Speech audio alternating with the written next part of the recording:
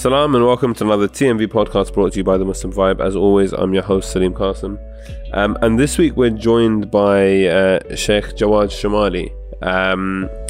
We talk about a lot of things, I guess. And the Sheikh kind of gives us his, I guess, quite unique and insightful perspective when it comes to how we see religion. We have a really interesting discussion about suffering as well, and just, I guess, reassessing some of the things that we kind of take for granted and our relationship, I guess, with how we view the religion. He dropped some absolute gems over the course of the hour. I definitely recommend sticking around for the whole thing. He left me with absolutely loads to think about. And I think you'll really enjoy this podcast, and hopefully it will give you a lot of food for thought with regards to how you see your relationship with religion and your, I guess, general direction in life. I know that's a tall order and I've hyped it up a little bit, but I think it will live up to the hype. So without further ado, here's my conversation with Sheikh Jawad Shamali. Assalamu alaikum, Sheikh. Wa alaikum salam. Thank you very much for joining us on the podcast. Thank you so much for having me. I guess for the listeners, would you, in a couple of words, be able to just summarize your background and experience and, I guess, journey when it comes to Islamic study and academia? Sorry, I'm not sure if I heard you correctly. A couple of words or a couple of hours? It's up to you, man. The podcast is all yours. All right. Okay. The listeners may want to lie down, relax. This is going to take some time. So my background, I was here in London till the age of 15, 16, did my GCSEs. Then I went to the seminary to do my Islamic studies, was there for around 10 years. Then came back to the UK and started an MPhil in... Is that a master's in philosophy? Kinda. MPhil is just Cambridge's way of saying masters, I think. Okay. In some of the fields. They have to be Cambridge about it. Exactly. They have to say...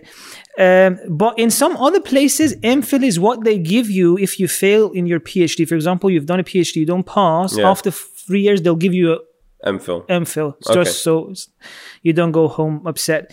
So I did that. Then I did my PhD in the development of Islamic legal system, same place. And that is just about to finish. So I've submitted my dissertation to my supervisor. Nice.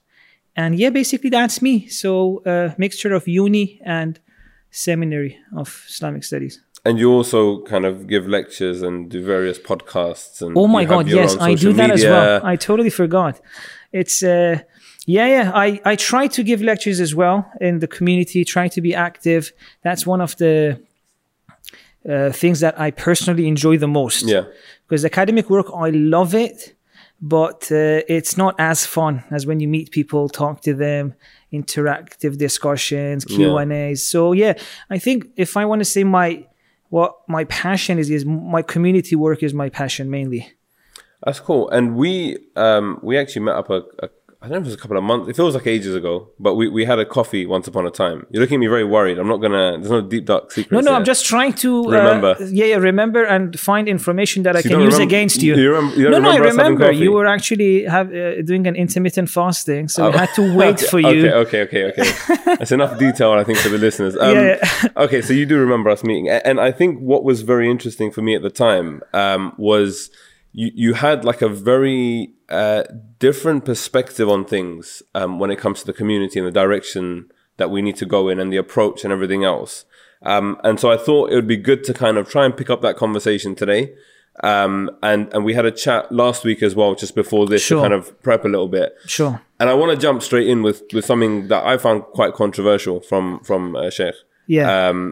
We were talking about the culture of questioning. Yes. And how that's like a really important thing for us as individuals. Yes. And you said that, I think I don't want to misquote you, but you're here so you can correct me if I'm wrong. Yeah. But you said something along the lines of the fact that people should follow their conscience or where their mind takes them when it comes to belief and whatever else. Yeah. Even if that's away from Islam. Yeah. If that is, yeah, exactly. With that condition, if it is against Islam. So, yeah, I stand by that. I think the main commitment we have is to truth. Yeah. And if you're a Muslim, then that's very easy to accept because we accept that God is haqq, right? If God is the truth, then by following the truth, you're getting closer to God and you shouldn't be afraid of where that takes you. And it's been also a very important part of my personal journey. I was, I think around 17, 18 years old. Because, the reason I went to study about Islam was mainly my own questions. Like, I was like, there are so many things that just doesn't make sense to me or I want to understand deeper. I had so many questions that the answers people around me would give me at the time were not convincing. So I was like, okay, let me learn more about this. Then I remember I was like 18 or 19 and I went to my father because my father is also a scholar of Islam. So I was like, Dad, I have this question. I think we talked about 2 hours and I wasn't convinced. And I was like, no, I don't believe in this. And I still have question. Like, I have to be convinced. Yeah. And he was like, sure. What else do you expect? Go on, read more about it. Go think more about it. And he was not, stressed or nervous at all. And I left the house thinking, wow, this guy is so confident in his religion, Yeah. Like, I'm here throwing all these questions, saying, I need answers about this. And that gave me so much confidence. Okay, so my religion is in a way that it doesn't shy away from being, questions, from research, from thinking, from reading.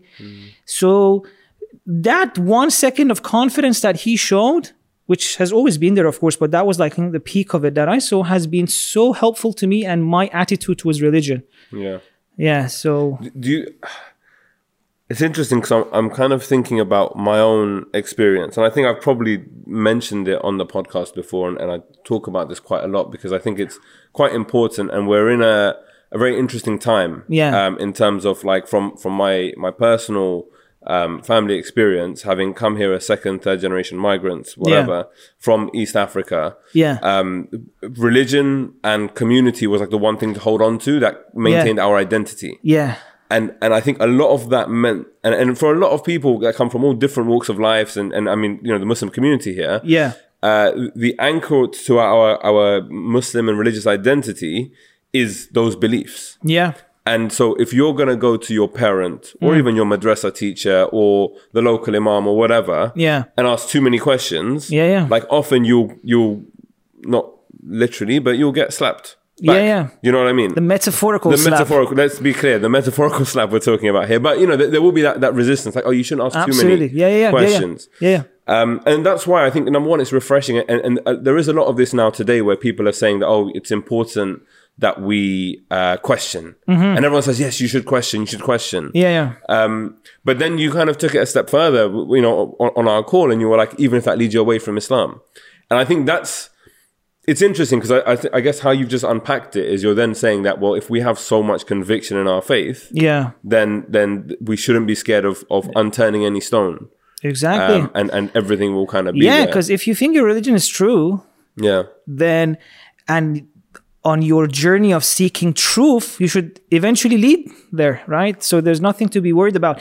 But I really get what you're saying about the metaphorical slap of how this trying to find answers that make sense to you, questioning is not very much appreciated. I think I got really lucky that my father was like that. I don't think many people have the same privilege. But it definitely helps that he himself is a scholar. Because he's done all the reading, he's got all the answers. Yeah, and that he told me that was his personal journey as well. Yeah. That, the reason he started studying about Islam was his own questions. And I often find the scholars that you can relate to, that, their answers are more, convincing, are the ones who have had their own personal journey. And sometimes it takes years. Like, I've had questions which took me 10 years to come to the answers to. But I never gave up. But unfortunately, the problem you said you were having and a lot of people have is still there. And it really breaks my heart. That's one of the things I'm hoping I can devote my life to fixing. The other day, nice person from the community messaged me, someone who I have so much respect for, but then the thing they said really, affected me. They were like, really upset about their child. My child is like this, teenager, this. I was like, what's wrong with your child? Like, what have they done? And she was saying that, he's asking too much questions. He's reading a lot. And I was like, is that a problem? It's like, okay, what if he stops? What if he stops believing? I was like, what kind of message are you sending your child? That by reading a few books, like that's how fragile our belief is, that by reading a few books, So I was like, what God has given you is a smart, talented kid who cares about his religion enough to go and read about it. Instead of like being grateful, you're worried, you're upset. And she was really looking down at this kid. And I was like, wow, this, this kind of attitude is something we really need to work on. Okay. That's interesting because I was actually listening to, I can't remember because I have too many conversations and too many things that I listen to and whatever else. Of course. I don't know if it was a podcast or if I was in a session sitting with some brothers and we were discussing this. Yeah. But someone was talking about how, I think, yeah, okay, so this was a podcast. I'm sorry, I'm just remembering what was actually said now. So the BBC Department of Religion, within there, you've just got like a bunch of atheists. All right. That are like, their job is to talk about religion. But like, or like, the producers I'm talking about, but they don't really care about religion or believe anything. Yeah. And then, sorry, so there are two stories here. This is why it makes sense now in my head. Sorry. So the second... Sorry, I'll give you time to work this out. So the second narration was I was in like a setting where someone was talking about how his wife is studying either religion or philosophy at university. Yeah. And basically, again, everyone is atheist and people are leaving the faith after like studying this stuff. Yeah. Because they're just, philosophy specifically kind of messes with your brain a little bit. As in, this is the way that it's painted. And what's interesting, and I've seen it as well. I've seen people who have gone to, funnily enough, Oxford and Cambridge, for example, and just being in like an intellectually charged environment, have like figured that they know all the answers, and that Islam is not the truth. And I see this kind of correlation between between academia and falling away from religion and believing other things. Yeah. Now my question is this, right? Do your foundations need to be at a certain place? And this is the thing, because like that mother's concern, I guess, is that her foundations are probably shaky. Yeah. Her son's foundations are at an impressionable age also very shaky. Yeah. And so she's worried that he'll read something more convincing, he'll hear something more convincing, and that will be it. Yeah, of course. So how does that work? I know it's not a real question, but like no. Explain. I think you mentioned a very, very, very important point. I think it goes at the heart of what we're discussing here. There are one of the very, very, very important things that we have to bear in mind is that there's a difference between good intentions and good approaches. So people may have great, sincere, lovely, beautiful butterfly intentions, which result to a lot of damage. So, for example, with regards to a lot of parents, the way they're trying to help their children with regards to their religion, there's great intentions there. Like I have no judgment whatsoever, right, for that mother or other parents. They really care. They want their children to not lose their faith, etc., because it means so much to them, etc. But the problem is that we haven't helped them. We haven't given a model to such parents on how best to protect their children and to make sure that their faith remains strong. See, most of these parents come from, or we can say the way at least they kept the religion was through a kind of, we can say that a single voice. If you're in a community or if you're in a country that it is possible to only hear one single voice, right? The best way to pass on an idea to your child may be that, okay, let me not, if there's this one book that is saying anything against this single voice, right? Let me just remove this. Yeah. That's what they're doing. So, but this only works if you're in a place where it's possible to do that. Like in some countries, that's very possible, even right now. The whole country shares the same faith. Certain books are banned. Even certain websites are censored. So you can clearly easily do this with your children. As soon as something comes that you think they may not, it may shake their foundations, you remove it. So in that kind of environment, what you're trying to do to pass on your understanding or your values is to make sure that this is kept being repeated and repeated and repeated, and anything other than this is removed. But that will not work in a society like this at all. Instead, it's going to have the opposite. Now, this is why some people, when they go to academia, they may lose their religion. Why?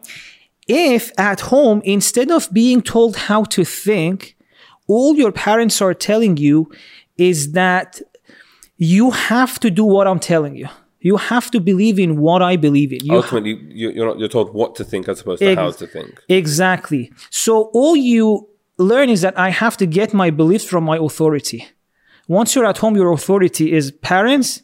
As soon as you go to uni, the authority figures change, right? So if, for example, your supervisor happens not to be believing in religion or thinks that Quran was, written later on, immediately you believe in that.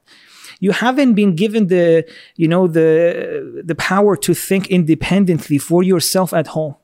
So in a society in which there's many voices, if you want your children's values to be protected, the main important thing you can give them is to think critically, think independently, and this would make sure wherever they go, they're going to be fine. So, and this is another example in which, great intentions, the opposite outcomes. It's interesting because on like a social level, I've seen exactly what you're describing. So similarly, if we use the university metaphor or example, I know kids, for example, especially in my community that come from East Africa, that have born in East Africa, raised there. They come here for university. They've lived a sheltered life their whole lives. They come here, their parents are thousands of miles away. And then they just go wild at uni. And it's not that they were they were good boys back home. They didn't get into any trouble. They weren't doing any haram or whatever. The second they come here and they have that liberty and freedom, they just run wild. And I think a lot of that is not because they were told why the haram is bad. Exactly. Actually, they were just told, don't do this, it's bad. And then a lot of people, interestingly, when you kind of finish the journey, they realize the error of their ways later on in life, and they see that and they regret, and they have deep regrets for what they've done in that time. But a lot of that then, I guess, comes down to not having the building blocks from early on. So moving the conversation on a little bit, how does this then translate into how we view religion? And what I mean by that is, like, I think everyone has a very unique relationship with God, with Islam, with Deen, with how we practice, with what we consider to be religious, not religious and everything else. But what is what's the baseline, I guess? Like, what are the core fundamentals, and how do we look at religion in a different way? Because I feel like it's just become either like a cultural identity, or it's become, like, for me at least, an OCD for people, especially looking at like the fiqh side of things. I have to do this, and this has to be here. And I know quite a few sheikhs, and I do sometimes ask them, what are the weirdest things you've been asked? And the questions get like bordering on bizarre. And it's just because people build up. See, anyway, I'm getting sort of sidetracked. I can't wait to know what they are. Afterwards, I'll tell you some of the more fun stories afterwards. So I mean, any thoughts on that? So it's a very important point you mentioned there. Although I'm very much distracted by those bizarre questions, but I'll try to focus that one. God, there are so many ways of talking about this. First of all, is it okay if I just put a disclaimer out there? I should have mentioned this in the beginning. Because, many people may, obviously they don't know me. They don't know like where am I coming from, what are my intentions, etc. So I just want to say that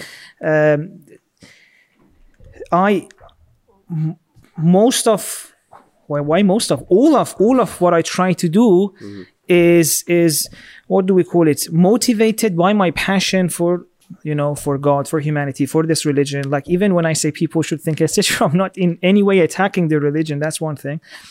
I just want them to benefit more from it, right? And when you say, and I've also seen this a lot, that the kind of things from religion that becomes important to people sometimes are maybe not even the secondary things, the priorities are forgotten. The main things that religion wants to give us have been forgotten. We're focusing on things, we're obsessing over things which are in the next levels of importance. That really makes me want to help and change this. And another disclaimer I want to say is that whatever I say is my own understanding of Islam, and in no way I'm trying to force that on anyone. There's a high chance that in a few years or maybe in a few months, my understanding would change. All right. Now, having said all of those, I think one of the things that happened, Salim, is that okay if I call you with your name? Or of course. Yeah? It's public knowledge on this podcast. Yes. So, no, as in like if I have the permission to use personal. Of course, please. As an Iranian, that's very difficult for me to do. Oh, really? Yeah. Even now with my supervisor, to call him like by his personal name, because in Iran, you don't do that. You always go with surname. Okay. So it's a challenge for me. Anyways, I mean, we can come up with a different name for me. I'm happy to have a title. Your Majesty. This is sure. So, yeah. What was I even saying, Salim? Your Majesty. I was saying the place that you were saying about the bizarre questions, etc., people ask from their sheikhs. I think all of this goes back to where did we get our information from religion, right? Where is the source for our information? Most people, if they think about it, they've probably heard a few things from their parents. So a bulk of their religion comes from their parents. Mm-hmm. They've been to mosques a few times. They've seen a few YouTube videos. So it's not really, we can say, a structured understanding of religion. And we have collected pieces of information from here and there, sometimes even contradictory information. We've put it there and we're living our life based on this information. Like in no other field in life we do this. Imagine if our doctors did this, our physicians, for example, all their knowledge about medicine was through their parents, uncles, mosque or YouTube videos. Yeah. It would have been chaos. But with regards to religion, which in some ways could be even more important, that's what we do. And there is no guarantee that the kind of priorities that our parents give us or those YouTube videos give us or the parts of religion which they emphasize on are the parts which are actually more important. So I think for every single person, Muslim, non-Muslim, atheist, theist, at one point in their life, they have to fix this issue. And that is when their faith goes from being an inherited faith or even inherited atheism, right? Because a lot of people could also be atheists inherited from their parents. It's not like their own journey, not their own search. Yeah. So at one point, you have to decide that, I'm going to do my own research. And before this, the chances that you're doing it right are very, very, very small. So I would say the way for us to fix that issue is perhaps to encourage people to go and figure out for themselves again, why are they believing in this? What is it actually? Like one of the questions which makes you say, what is Islam even? Right? What is Islam? What does Islam mean? It's very interesting to ask this from people and see what are right? Believe me, just thinking about this question, really going for it, reading about it, thinking about it, it opens doors. It opens doors. So this is why I keep saying that we should question, we should think, right? Because if we don't do that, then the kind of things which are important for us are not things which are original to us, not things which matter in the world. And yeah. As you were saying that, I was just thinking it's interesting because you almost segregate it as active Muslims and passive Muslims, where passive Muslims are people like me, for example, who have been brought up in a Muslim household and have... Sorry, our coffee machine is just making some noise. Okay. Yes, it's so. It's not done yet. I don't know if this even pick up on the mics, but anyway, so we'll just take a little break. All right, I'll start that bit again. Yeah. So I was saying that it's interesting that you almost segregate it as active and passive Muslims. For me, passive Muslims are those who kind of have either been born into the faith, or even, I guess, you mentioned interestingly in your like disclaimer, this notion of time passing, and where like today I could be an active Muslim, in 5 years' time or in 5 months' time, I could become a passive Muslim, where actually I'm not actively thinking and reassessing and reevaluating everything that I hold to be true. Yeah.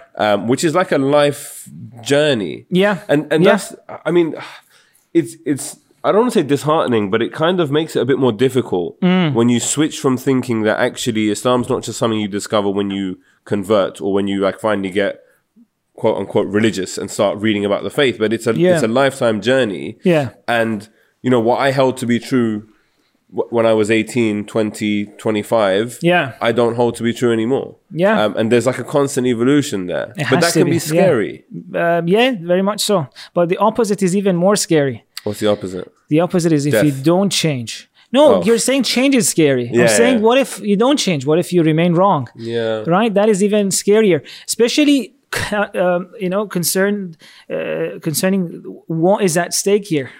Right? It's not only our salvation, not only the way we act in the world. This is the main and most important capital we have our life. And religion is, in a way, how we go about using this capital. So if our information is wrong, that's the scariest risk. So change is also very scary. Like throughout your journey of trying to seek the truth, there's going to be some very dark nights and days. Your foundations sometimes are shaking. You have to build new systems, new foundations, everything. So it can be really scary. But the opposite is even scarier. The idea that you could be wrong. You know, there's this verse in the Quran which is very powerful. It says, do you know who are the unluckiest, or who are the unluckiest is my, what do we call it? Free translation. It says those who thought in the world that they're doing good, but later on they realized they were wrong. Imagine spending 60, 70 years doing things which are probably even not easy. And then at the end of the day, someone said, you know what? You were actually scoring on goal, my friend. And I think for a lot of people, that's what happens if we don't do our research. And for me, the idea of passive and active, that's one thing. And another thing is, the distinction I had in mind was the distinction between inherited faith and the faith that you own, acquired. Yeah. Right? There are so many challenges with an inherited faith. One of the things is that you don't own the answers. They don't come from inside you, so they don't really move you. Right? Like, for example, No, I really like that you don't own the answers. You're just given them. Yeah. And it's so true that when someone tells you something, as opposed to you finding out for yourself, there's like a much deeper conviction inside you that like this is true. Yeah. Because I know it to be true, not I've been told it's true. Yeah. Sorry, carry on. No, exactly. You know, there are certain realities in the world which cannot be transferred through words. And religion is mainly like that. So you can say, for example, God is the greatest. But that can mean absolutely nothing in your life if you haven't reached it yourself. If you're going through a problem and it doesn't occur to you that God is bigger than this problem. Or the idea that, for example, there are so many things in religion. You know, sometimes you hear people say interesting things. Once a friend of mine came and he said, I was praying and I was saying, Alhamdulillah Rabbil Alameen in my prayer. And suddenly it occurred to me, damn, I'm talking to the Lord of the universe? What? For the first time in his life, he felt this and made huge impact on him. So, oh my God, I'm actually talking to the creator. Now, even if they ask him the day before, what does Alhamdulillah Rabbil Alameen mean? He definitely knew what it means. But it meant zero to him in life. So this is one of the main problems when it's inherited. The teachings are there, but they add nothing to your life. They don't. And in so many ways. So for example, even in the Quran, it says, Inna salata tanha anil fahsha wal munkar, right? Prayer is there to help you make less mistakes, less bad things, become a better person. But how many people do we know around us who, as a result of their prayer, have changed? I know so many people who stopped and they didn't change much, right? Now, the answer is not to stop. The answer is to figure out how can this prayer change me, right? If that's your Quran, which says your prayer is meant to turn you into a better person, and you've been praying 10 years, 20 years, 30 years, and no impact whatsoever, you're the same person. And I'm not saying you're a bad person, but I'm saying, are you better as a result of your prayer? Am I better as a result of my prayer? Am I any different to my classmates who are not praying, to my colleagues who are not praying? If not, then again, this is another sign of inherited. Why not? Why is this not impacting me? Right? Because I haven't owned it. I don't know how to do it. And there are some very simple ways in which, there are simple things that we what do we call it? We ignore when we don't own things, when we haven't reached it ourselves. For example, we say, Ihdina as-sirata al-mustaqim. I keep trying to mention things that we all do, we're all familiar with. Otherwise, there are so many examples. Ihdina as-sirata al-mustaqim. Right? This is a phrase that any Muslim who prays has to say it in their prayer. Like the only surah you have to do in your prayer. What does it mean? Guide me towards the right path. Right? Well, you're saying this sentence so many times every day. How is this adding anything to your life? Why is this even important? Right? A person who has an inherited faith, they don't care. They've just been told you have to say this. But when you're trying to move away from something that others have told you, it's like, why am I doing this? Okay, actually, hang on a second. Why am I telling God every day that guide me to the right path? Now, this on its own is enough to take a person on a journey of seeking. Because this is the distinction between two groups of people. The ones who think just by following a religion, they got it. Right? I divide religious people into two groups. Those who think just because they believe in a set of, propositions, that's it. They have salvation. Just because I'm a Muslim, I'm going to go to the good place. I'm sorted. And the ones who say, no, as actually your journey starts after you believe in religion, which is what you were saying, right? The idea that it's a journey, etc. But unfortunately, many of us fall into the first category, and this really affects the way we benefit from religion. It minimizes it. So even it shows itself in the way they translate the Quran. They read Ihdina as-sirata al-mustaqim. It doesn't occur to them that maybe the reason God asks you to tell every day that guide me towards the right path, that the right path is not that clear. It's something that you have to figure out slowly as you go on every day. So it's your ongoing journey and struggle till the last day of your life to figure out what's the best way to live in this world. That's why God asks you to ihdina as-sirat al-mustaqim. But the first group who think they already got everything, they say, no, this means that keep me on the right path. Right? If you look at some of the translations of the Quran, even they've changed ihdina, which means guide us, to keep us. It's like, I'm already here. I'm on the right path.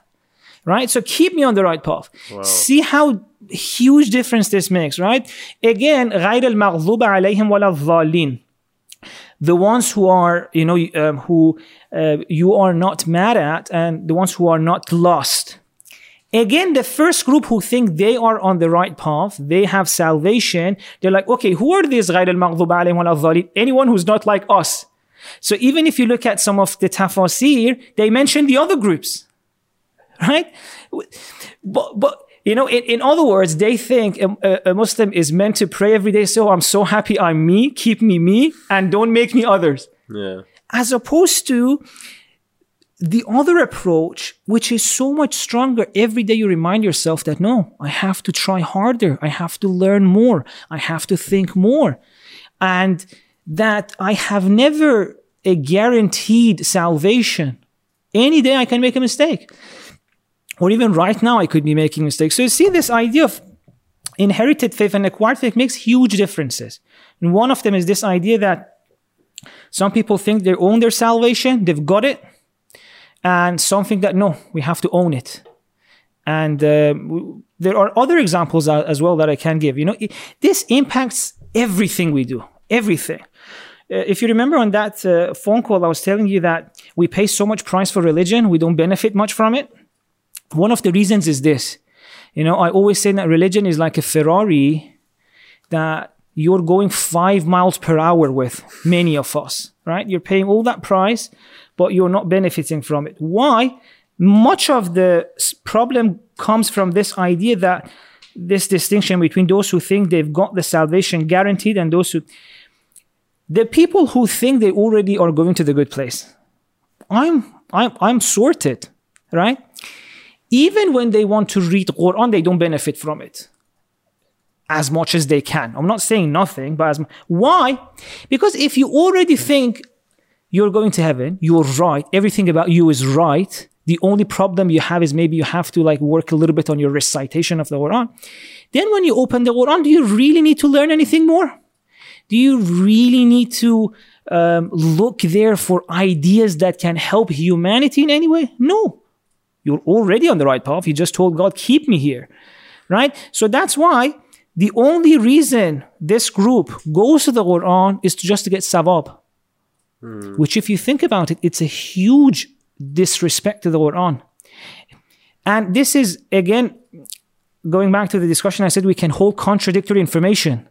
On the one hand, we say this book is the guide for humanity, but on the other hand, we never go there to get any information, right? So we only go there to get sawab, or like grandma has passed away, we go there, read a few verses, just so that, we get a few sawab. And this all goes back because we think we're sorted. We don't feel like we need this anymore. That's what we're saying, basically. I feel the need to speak just because it's been a while. And that's not to... I was like, I want you to carry on. Like, this is fascinating. No. I use the word adjective. I use the adjective fascinating too much. Yeah. But this is mind-blowing in terms of just looking at such little details in our prayer that I have probably never considered. And I'm sure a lot of people also that are listening to this just wouldn't have kind of thought about. And it's interesting that you also mentioned earlier, and also further to kind of our chat a few months back, you were saying that this is like your life's work. Yeah. And the frustration that I had, and I still have with that, is that you were saying that you don't want to put stuff out there until you're happy with it. Oh yeah. I don't know if you remember this, and you're content. Yeah. And I feel like even I can't remember, there was other things we were discussing, and you were saying that you want to put together books and this and that, and you also said that in one way our scholars have failed us as people because they haven't provided the kind of framework and the tools for the growth and development that the community needs. I think loosely is what you were saying, right? Yeah. So a couple of things, and I'm still trying to gather my thoughts out and process everything you just said, because it was a little bit overwhelming, but in a very good way. So with regards to how us as individuals, I mean, what's, I guess, great for yourself is that you've been able to dedicate your life to study. Yeah. To academia. Yeah. I'm very lucky with that. And as part of that, you're also studying Islam. Yeah. Which makes it you're doing what every individual in this room needs to do in our daily lives whilst doing our jobs and being with our families and all of that kind of stuff. How can people find the time and the means to kind of really dig deep in the way that you've just done? You've presented something that I don't think people can you can't just, as you said, these things aren't transmitted by words. Yeah. This is hours of reflection and thinking and really digging deep. Yeah. And we also wanted to kind of discuss today how we can, I guess, the 21st century millennial generation in the West, in the kind of, a lot of people probably is listening to this on their commute to work. Yeah. How can those people in the hustle really connect with the Quran with Islam, with their religion, and like, you know, reaffirm their beliefs. Yeah. Because everything you've come out with, it's not, you can't just read that. And I mean, that's there from like actually spending time on it. Yeah. That's the thing that I struggle with as well. Yeah. Because again, you go to a lecture, you get inspired. You watch a YouTube video, you get inspired. Yeah. But it's like that. We have a saying, which I'm not going to repeat in my kind of native tongue, but it's about like, you know, the fizz that comes out of a Coke bottle. Like you shake up a bottle of Coke, you open it, and there's this sudden burst, and then after that, it's just all a bit flat. I see. Do you know what I mean? Yeah, and that's the feeling you get. Like, you've just pumped me up. Like, my next salah is going to be the best salah of my life. And then, that's awesome. Like, this evening is just going to be like, okay, like, you know. Keep us on the right path. I'm on the right path. Everyone else, you know, it's just a reminder. So, I mean, sure. Please. Wow. Sure. So, by the way, you said some people may listen to this on their way to work. Have a great day at work. And if you're on the way back, then I hope it was a productive day. But well, if you're going back, it doesn't really matter. Just chill. Anyways, so it's true. I have been lucky that this is basically my life's work. That everyone is taking one part of the job, because we're all helping each other, right? Yeah. I hope that ideally everyone's trying to decrease suffering in the world, help humanity, etc., etc. But I've been lucky that this has been my life. But it hasn't come easy, Salim. Like certain things, it's taken me years, right? So, for example, why do we say Subhanallah? What does it mean, right? I know what it means, but why should I care? Why should I say it? How does it change me? This one perhaps took me 8-9 years to figure it out. And I'm not even sure if I got the answer right, but I got something that works for me. Yeah. Right? I've got something that... to share that with us? Sure. But let me just finish this point, then I'll go back to that. But I'm saying, so why am I saying, I'm not trying to like brag or anything, because that's not even something to brag about. It took me 9 years. If it shows anything, it's that I'm quite dumb. But I'm trying to say is that many of these answers will only come to a person who cares enough about the question and also believes, that has enough respect for herself or himself not to be satisfied with answers that don't make sense, right? Because the problem is that once you have certain questions, you say, okay, you know what? I listened to this guy. I'm going to go do my research, ask my questions. Your experience is going to be so disappointing because probably the first people you go to are like, what do you mean? What does this mean? It just means this. The first kind of answers you're going to hear are going to be so undermining, right?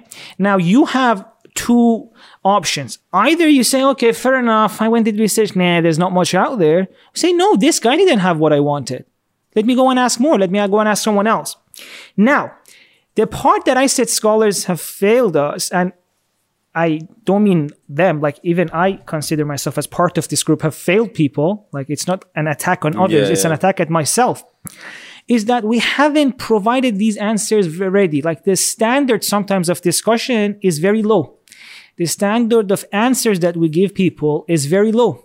But if we have more than people, Salim, who go and ask questions and are not satisfied with the answers, like, nah, this doesn't make sense to me, man. Give me a better one. Slowly, we can raise the level of understanding in our community. The scholar has to study more, has to think more, has to read more. And the person who's asking the question was, first of all, they can read on their own as well, but also they should bring their expectations up, right? They should raise their expectations.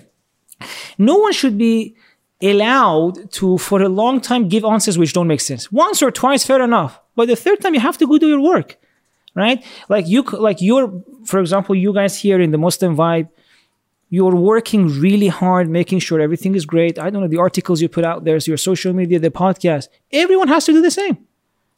The scholars have to do the same. So part of what people can do is not be satisfied with answers. Know that it's worth it. It may take long, but it's worth it. And slowly, by you going out, by you asking, you're also raising the standard of the community. Right? So slowly, the kind of content, because right now, Even someone may go and watch a YouTube video. It's so interested and say, oh, this isn't what I wanted.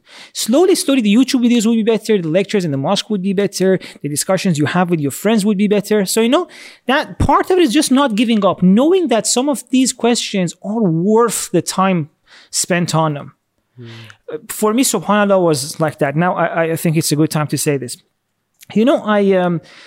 One of the constant themes of my life has been to see some of my loved ones go through the worst sufferings, from chronic illnesses to depression to so many real sufferings. And I've seen this from childhood. And, it really breaks you at some point when, it's harder to see others in pain than yourself being in pain. So the problem of evil, the problem of suffering, why is there suffering in the world? Why are there people really going through difficulties? Has always been there with me. That's one of the reasons I even went into comedy for a while, because at some point in my life, there's nothing I can do for my friends and family who are in pain. The only thing I can do is make them laugh for a little while. Because, when someone's in chronic pain, there's not much you can do. Mm-hmm. The pain is going to be there, whether you're there or not. So I would do the weirdest things. When I was like a teenager, I was like, my jokes weren't that funny. So I was like, okay, let them laugh at me. So I would walk into walls just to make my brother smile for a second. Wow. I was known as a clown for a while, because I thought that's the only thing I can do to make his life a little bit less difficult. Mm. But this question was always there with me. Even after I went to the seminary to learn about Islam, it was always there. And I realized that a lot of the times the answers that we were given in the theology classes were not convincing at all. Like, why is there a problem? And why is my brother going through that? Once because, also in my country, the facilities for disabled people are very minimal. Now it's getting a little bit better, but terrible compared to, for example, here. Imagine at night you realize you suddenly, like you're reading your books, etc. You suddenly realize, oh my God, I haven't seen Reza in a while. Where is he? And Reza's my brother. I said, like, where is he, Mom? Where is Reza? I'm like, he went to take a shower. And we realize, oh my God, it's been a few hours. He hasn't come out. So we go there. We realize that he's fallen. This was in the beginning of his illness growing, because as he grew, his illness became worse. He had fallen, but he was shy to call in Yafas, because he was a teen, in those years where he had a lot of pride, and he just sat there crying in the shower. And I see this, it tears my heart into pieces. And then the next day, for example, I'm going to my seminary. We have a theology class, and we're discussing, for example, problem of evil, problem of suffering. Why is there evil in the world? And sometimes the kind of answers they would give me, I was like, dude, you haven't seen your brother like this, that you're happy with this answer. It doesn't make sense. And one of the things that I kept insisting on was like, I am not going to give the same answer they gave me to a person who's going through a similar situation, because I just know this answer is not enough. So often I would tell them, I don't know. Why is there suffering? I don't know.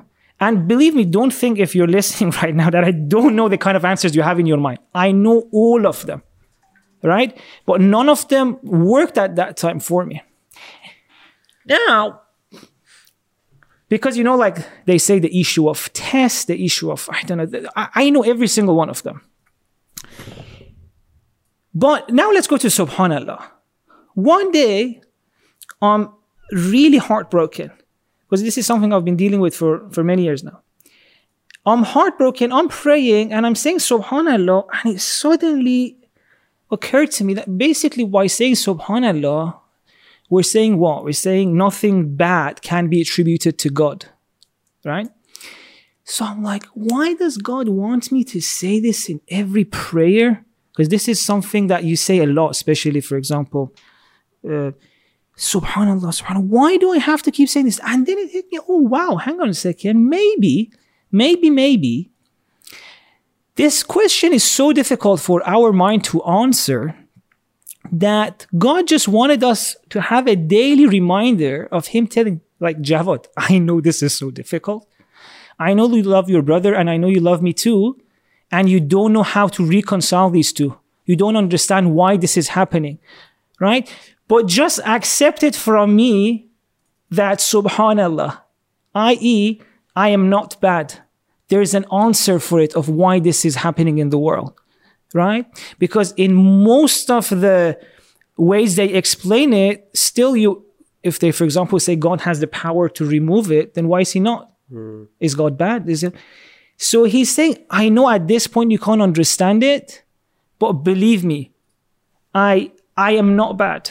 I wouldn't want to hurt you or your brother, right? So this idea that I get your question, your pain, your challenge, I validate it, and I want you every day to know that I wouldn't do anything bad to you. That's what subhanallah basically means. And I hope one day will come when you find the answer, right? So for me, this idea that God cares enough about me to tell me every day that I wouldn't do anything bad to you, right? That's one of the meanings of subhanallah. That's at least my personal interpretation. That was huge to me. Now, no matter what happens, how difficult life is, after I go do my prayer, it gives me a new kind of energy. Before, it was just a burden. You have to do this, like a checklist. Now, at least the subhanallah part reminds me of that my God cares about me more than my theology teachers. They just wanted to, defend themselves or defend their books. But God cares about me to say that, you know what, maybe there's no answer at this point.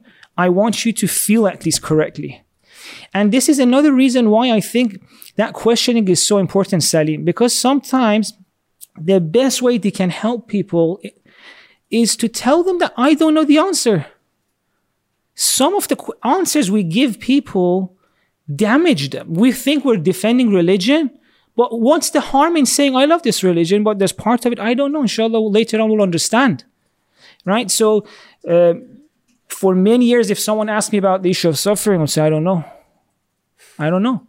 That's way better than giving them an answer which doesn't go all the way to the bottom of their heart. Even if they in front of you, like, okay, it's an issue of test, okay. It wouldn't go to the bottom of their heart, right? Because many people have told me, they go to their sheikh or their ustad or say, for example, we just got married. This one happened in Cambridge, actually. A couple, we were all hoping they get together. They got married, everything. As soon as they got married, the girl got cancer. Terminal. And they had to go through this now. And this filled them with questions, with anger, with everything. Now, the kind of answers they would get is that, okay, either someone would say test. The immediate question after that is that, why is God testing me through this? If he's all powerful, why couldn't he test me in a way that doesn't require my wife to die? Right? Say, well, this is your test. Well, why not another test? Doesn't God have the power to create another test? Or they would say, no, this is for your growth. The immediate question after that is that, okay, if God is all powerful, couldn't he provide me the opportunity for growth in another way that doesn't require this? So see, whatever answer you give, there's always a comeback. There's always a comeback. But usually these people, when they go to someone and they ask a question, they say, it's a test. They don't tell the comeback. They keep that comeback in their heart, and it always annoys them. It always annoys them. It always remains there. But what's wrong with saying, I don't know? And if you really don't know, if the answer is like that doesn't go to their heart, just say, I don't know. Right? You're not doing religion any favor by defending it in a way that is not perfect. Right? You can't defend the truth by anything which is not true or by anything which is not strong. You're actually doing more damage. Because if you allow this person to go, it will be in the back of their mind that, maybe one day this would figure out, this would make sense. But with an answer like that, they would always think, well, religion doesn't really make sense, at least in this case. So that's also another reason why I always say that this questioning, this thinking is very important, because sometimes for people, it's just how, it shows how they spend the last moments and days of their life. What's going to be the relationship with God? Like this girl going through the terminal cancer. Is she going to think that, well, God doesn't seem to be that loving after all? Or does she say, subhanallah, and my God cared enough about me that he reminded me that no matter what they tell you, ignore that. Your pain, your question, all of that is valid. And one day, hopefully, you'll understand why this happened. So, what's your relationship like with the word or the phrase Alhamdulillah? No, I'm joking. We don't need to go. But I mean, sorry, that again. You've talked enough. No. I mean, it's just incredible. Anytime I ask you a question, you're just coming back with some incredible, deep and personal insight. And again, thank you for kind of opening up and sharing it in that way. Because I think, as you say, like when we're able to kind of draw on personal experience and, as you say, like when you talk to people about suffering, you've experienced a form of suffering. Yeah. You've come to your own resolution on it. And that's something that people, well, maybe they might feel differently about it, but at least they know that you're speaking from a position of the heart as opposed to like, this is what the book says. Yeah. And I think that's so, I mean, it's so refreshing to get an approach like that, because often, I mean, this is the thing, everything you've kind of presented today has been based on your own personal journey with Islam. And that doesn't mean that it's absolutely right or whatever, but it works for you. Yeah. And I think that's like... And that's why, Salim, I wanted everyone to have it as well. Yeah. Right? Because you find the answers that work for you. Right? So if we can now flip it slightly, just to finish, we're almost coming up to an hour, but I don't think anyone will have any complaints. If we can flip it, we've talked about our relationship with Islam. Yeah. Now, if we pose the question a slightly different way and ask what kind of person Islam wants us to be, or Allah wants us to be. Yeah. Like what's our purpose? Because again, I know so many people that kind of live day to day. Like you mentioned, people on your way home from work, just do what you got to do. But often what that is they wake up early morning, they go to work, they come home, they have dinner, they spend a little bit of time with their kids if they have kids, or their spouse or their friends. They watch a bit of football, they watch a bit of Netflix, whatever. They sleep, they wake up, same thing the next day. Weekend, you get a little break, and back on the grind. Yeah. How can we be more productive? Because I'm seeing it as well, where like my time is just getting away from me. Like literally, I remember Monday, and then the next thing I know, it's Friday. I'm like, oh crap! Like what's just happened? I've lost 3 days of my week. What the hell's going on? And likewise, my weekend. Sunday night can't come slow. It's just there instantly. But yeah, so I mean, if we flip it around that way and say, let's not look at our relationship with the religion, but what does the religion want from us? What's our purpose? And of course, again, it goes without saying that what I'm going to say is my own understanding. I'll just copy the disclaimer from before. Don't worry. Okay. So I think there's a lot of the things in religion will only make sense after we understand this point, and that is this: that I don't know what your name is. Are you Salim? No, I mean, I was talking to the listener, not you. Sorry. Guys, I'm so sorry. He keeps interfering our private conversation. No, whatever your name is, whatever you do, I believe religion and God want you to know that you are so, so important. We have this verse in the Quran that a trust has been given to humanity that nothing in this world could take on. Right? Inna aradna al-amanata. Right? It says we gave it to the skies, the mountains. None of them could take it. We gave it to humanity. Humanity has such an important role. In the other word, we have Khalifatullah, right? Basically, deputy of God on the earth. But the problem is that unlike every other being in this world, we are the only creation in this world whose destiny is in their own hand. This goes back to what I was also saying later on. What does Islam mean? This is what I think Islam means. Islam means, I think, to man astama wajhahu lillah, right? We had it there. That Islam means to face towards God, see what is it that you're meant to do in this world to fill this puzzle of creation, and then do it. Every other being in this world is doing that. A tree becomes what a tree has meant to be. A bee does what a bee is meant to be. A mountain does what a mountain is meant to do. Every single being in this world, in a way, is Muslim because they're doing what they're meant to do. It's only humanity who has been given the power not to become what they can become, even though their role is the most important role, right? So I think religion actually starts when you accept this. When you accept that, oh my God, the same God who created everything thought that there's one of me needed for this world. Not just one of me needed as well. He tells us that humans are the most important thing. The role is the most important. And then you're like, oh my God, I've got such an important thing, such an important duty, such an important role.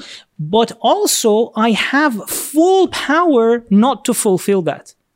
That's why I think the hereafter is called also Yawmul Hasra, the day of regret, because they showed you this is what you were meant to become, right? Now, this is, at this point, the issue of purpose starts, right? The issue that, oh my God, I have a huge role to play in this world. And religion didn't come to give me a few things, like how to go to the toilet or what to do here. These some things, small things that we obsess over. No, the main thing is that it came to tell you that you matter so much. You are the one responsible for continuing the creation of this world. What we do today changes the world today. So that's why every single one of us has a share in creating the world. That's what Khalifatullah means. If you create this podcast today, tomorrow the world includes this, which means that you had your share in creating the world of tomorrow. Right? If that's one thing you did in one day, imagine your lifetime, the legacy of your life. How can that create things in the world? Now, once we know this, we realize, oh my God, this is such a huge responsibility. Huge. What happens if we don't do this? Every single potential we have that we don't follow, that we don't actualize, leaves a gap in the world, right? And that gap leads to real suffering, right? Right now, someone has created this device that can lift disabled people from the ground if they fall, for example. It lifts them up to their chair level and they can sit. Imagine if this person didn't take their life seriously. It's not that he wouldn't have a good life. It meant that so many people would go through suffering because he didn't actualize his potential or her potential, right? Our laziness or our lack of purpose doesn't only affect us, leads to real suffering in the world. My brother can now get up from the floor because someone went and created that device, right? So this is what Khalifatullah means, that we get to take part in creating the world. It's very interesting. There's this, it also, to link it back to the issue of suffering, Prophet Yunus in the Quran, the one, eaten by the fish. A lot of the times people obsess with what kind of fish was this? How can a fish eat?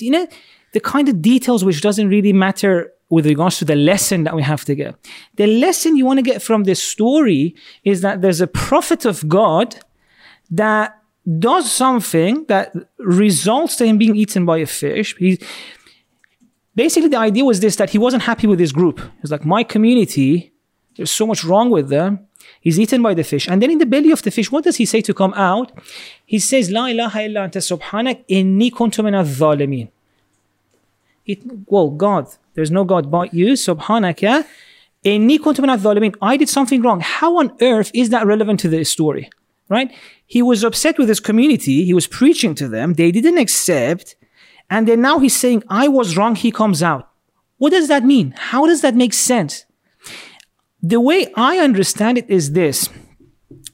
Before being eaten, it's him having problem with what's happening in the world.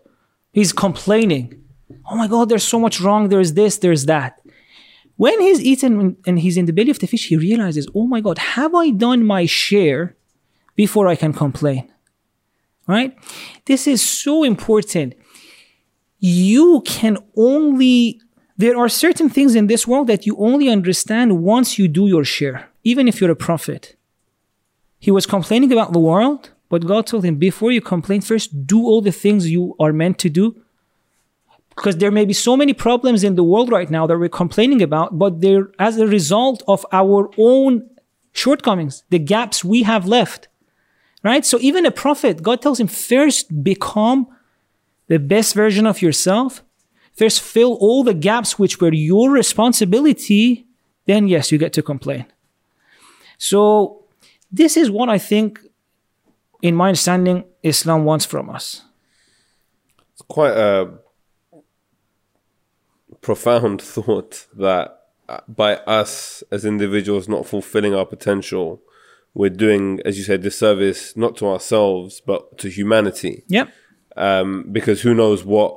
Like, I mean, let's take the Muslim vibe, for example. Yeah. Had we sat on the idea and not actualized it, we've had people contact us saying, "Oh, I really like this article. This really benefited me. Like, it's giving me a reminder, whatever." Absolutely. Like, that's things that wouldn't have happened tangibly. And again, when you mentioned this particular podcast, for example, like, we've created this, it's now included in the list of things in the world, which is it's.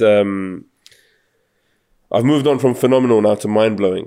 That's my new adjective, at least for this podcast. But yeah, like, I mean, there's so much that you've given us all to think about. I think, yeah, like, we've gone over an hour now. And as I said, like, I don't want to go on too much longer. But I think if you're happy to commit to a part 2 at some point in the year, it would be great to have you back. It will be my pleasure. And we can, I mean, I don't even need to talk on the next one. Honestly, I told you beforehand that it needs to be a back and forth, but actually I was wrong. And I'm happy to state that. I mean, like, you without me would be a much better podcast. No, not at all. But no, thank you so much. Thank you so much for having me. There's so much to think about. And in terms of how people can find you, we'll put like the links to your social medias and whatever else that you're working on right now. Thank you so much. Sure. We'll put that all in there. Sure. But thank you and thank all the you best, so much. inshallah. Thank you so much for having me, and thanks to everyone for listening. And inshallah, see you in another time. Thank you. So that was my conversation with Sheikh Jawad Shamali. Some absolute, I think, nuggets of wisdom in there. Something that really stood out to me is just the way that everything that he mentioned and that we discussed came from his side, from a perspective and from like a lived experience. So it was not just a case of like, this is what the textbook says, this is what this means, but actually like it's through experience. And he mentioned that some things take him years to kind of come to conclusions where he feels comfortable and happy. And again, it's very refreshing to hear someone say that if you don't know the answers, just say, I don't know. There's nothing wrong with that. And being able to provide an answer that's like holistic because it comes from the heart is so much more meaningful and deep. And it also, I think the conversation that we had serves as food for thought for us with regards to where we go on our religious journey. It's not a case of, we are Muslim now, so it's all good. But actually, there's so much more development, there's so much more thinking. And even just looking at the end, talking about fulfilling our potential and making sure that we really come through and kind of deliver as human beings. There is a lot of pressure. But I think, we all have to, in our own individual ways, be it on like a family level or a community level or a national level, whatever it is, whatever you're doing, even just in work, being the kind of best version of yourself, fulfilling your potential is so important. And it's something you hear like motivational speakers talk about, but when you hear it coming from like an Islamic religious perspective, albeit the Sheikh's own individual kind of interpretation and understanding of things, it's quite refreshing. And as I said, just I genuinely can't wait to listen back to the conversation, because he was just saying so many things that I was like, I need to listen and process this again, because there's just so much in there. So yeah, I guess that brings us to the end of the podcast pretty much. The standard kind of outro not disclaimers, but notices, messages, whatever. Be sure to subscribe if you haven't already. Tell your friends, tell your family. If you found this episode or this podcast to have value, then please do share it with people and let other people benefit from it. And yeah, please just get the word out there. I've mentioned this every time, I'm going to keep doing it, but if you can, give us a nice little 5-star rating on your podcast app, wherever you get your podcasts. That would be great. Subscribe to our YouTube channel, donate to the Muslim Vibe, support, read, everything. You know how it is, basically just everything. But yes, thank you very much for being here and for listening, and for your continued support as well. We really appreciate it, and we will be back next week, inshallah, with more great content. Peace out. Salam. I don't know, just yeah.